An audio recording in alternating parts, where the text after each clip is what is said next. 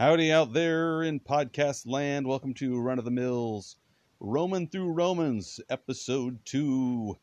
Last time we talked about the first word. Basically, we talked about Paul and what the book of Romans is about, who it's to. We talked a little bit about basic idea of hermeneutics, the art and science of biblical interpretation, and our goal to understand what the author was trying to say. And so that's our goal, to understand what the author is saying, and knowing about him is helpful. If you missed episode 1, I'd encourage you to go back and listen to that. Right now, let's hit Romans chapter 1, verses 1 through 4. I'll see if I can read these without messing up. Paul, a bondservant of Jesus, separated... See, I already messed up. You know, sometimes when you're looking at your Bible, the first letter is big, capitalized, kind of looks fancy, but all it does for me is it makes me skip the second line. So I'm going to try this again. Hey, this is what happens when you podcast live, even if it's pre-recorded.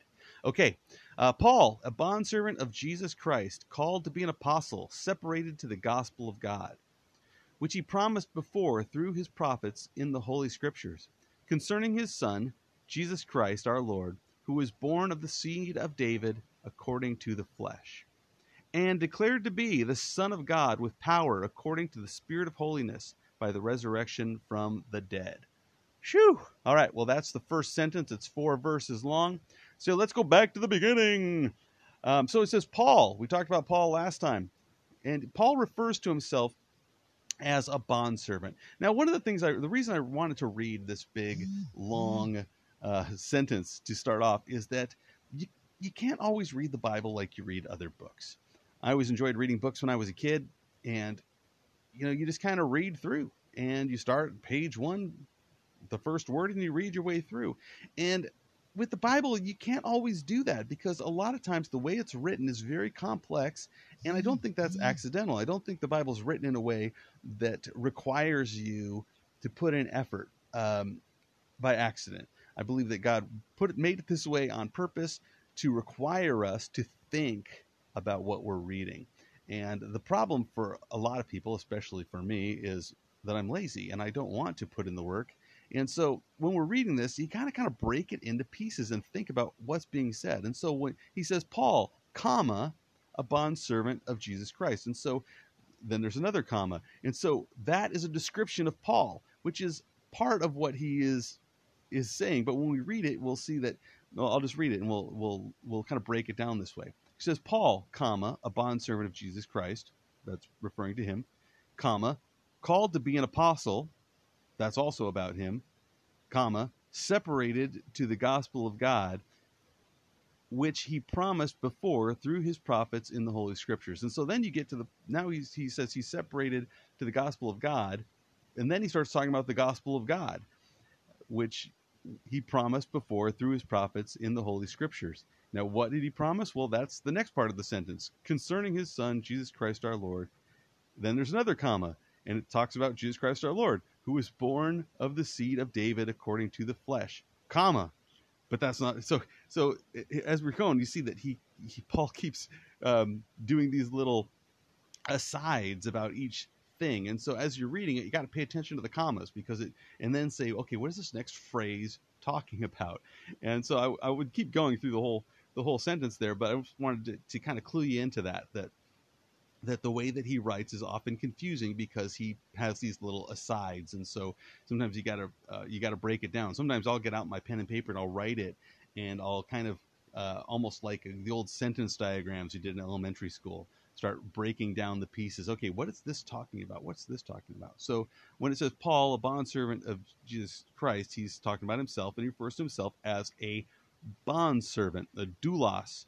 And this is a word that meant a servant by choice. A servant by choice. Now, if you want to, you can flip over to Deuteronomy 15:12, and you can read about what the bondservant was in the Jewish culture, and how if you sold yourself into indentured servitude, if you decided, hey, after I'm set free, because the Jews, when they would sell themselves into servitude to another Jew, would be released after an agreed period of time. or after someone called the Goel paid off the money that they had agreed ahead of time to pay to buy themselves out of servitude, or a year of jubilee where uh, all those servants were set free. Anyway, if you wanted to stay as a servant, if you said, "Hey, I love this family. I'm a part of this family now," they would take him to the doorpost. They place his ear against the doorpost, and they would pierce his ear with an awl, a sharp metal poker, and he would wear an earring in that ear, and that was an interesting way of declaring, "I am a servant of this family by choice. I serve them because I choose to serve them." And so that's how Paul describes himself. He says, "I'm a servant, but I'm a bondservant. I'm a servant by choice." And this is the great thing for us as Christians. We understand that we are servants by choice. We're not servants under this idea of I have to serve or else I'm going to hell. And there are, of course, a lot of Christians that kind of have that attitude, a lot of people that have that attitude of like, well, if I don't do this, God's going to smite me with a lightning bolt. And they're confusing God the Father with the Zeus. Um, but we're servants because we recognize that he is a better master. And Paul's going to talk about that later on in the book of Romans. He's going to talk about the old master and the new master, and that we were once a slave to sin, but now we're a slave to righteousness. And this idea that we used to be under the power of this old master who was a brutal master, but now we're under the authority and under the rule of a good master. We realize the goodness of God, that he loves us, that he desires what's best for us. And we say, why wouldn't I serve a God like that? And so I'd like to leave you kind of with this thought today. We talk about bondservant, when you're being a servant of choice. Sometimes I get an attitude and I start doing things because it's an obligation. I start serving God out of obligation. I go to church because I have to go to church. I got to read my Bible because that's what I do.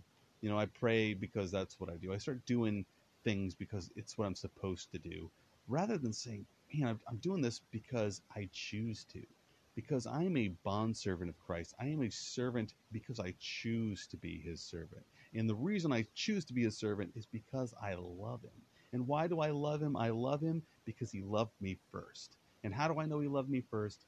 I know he loved me first because he died for me, which we'll get to that part later in Romans. But that's it. That's the whole thing. That's why Paul is a bondservant of Christ. It's because he chose to be. He chose to be a servant of Christ because he's the good master. He is the one that we can serve, and we should serve wholeheartedly, because he demonstrated that he's not just a master that rules over us, but he's the one that loves us, and loves us more than anyone else does or ever will. And that's a pretty phenomenal thing, and I think that's a guy worth serving, and hopefully you do too.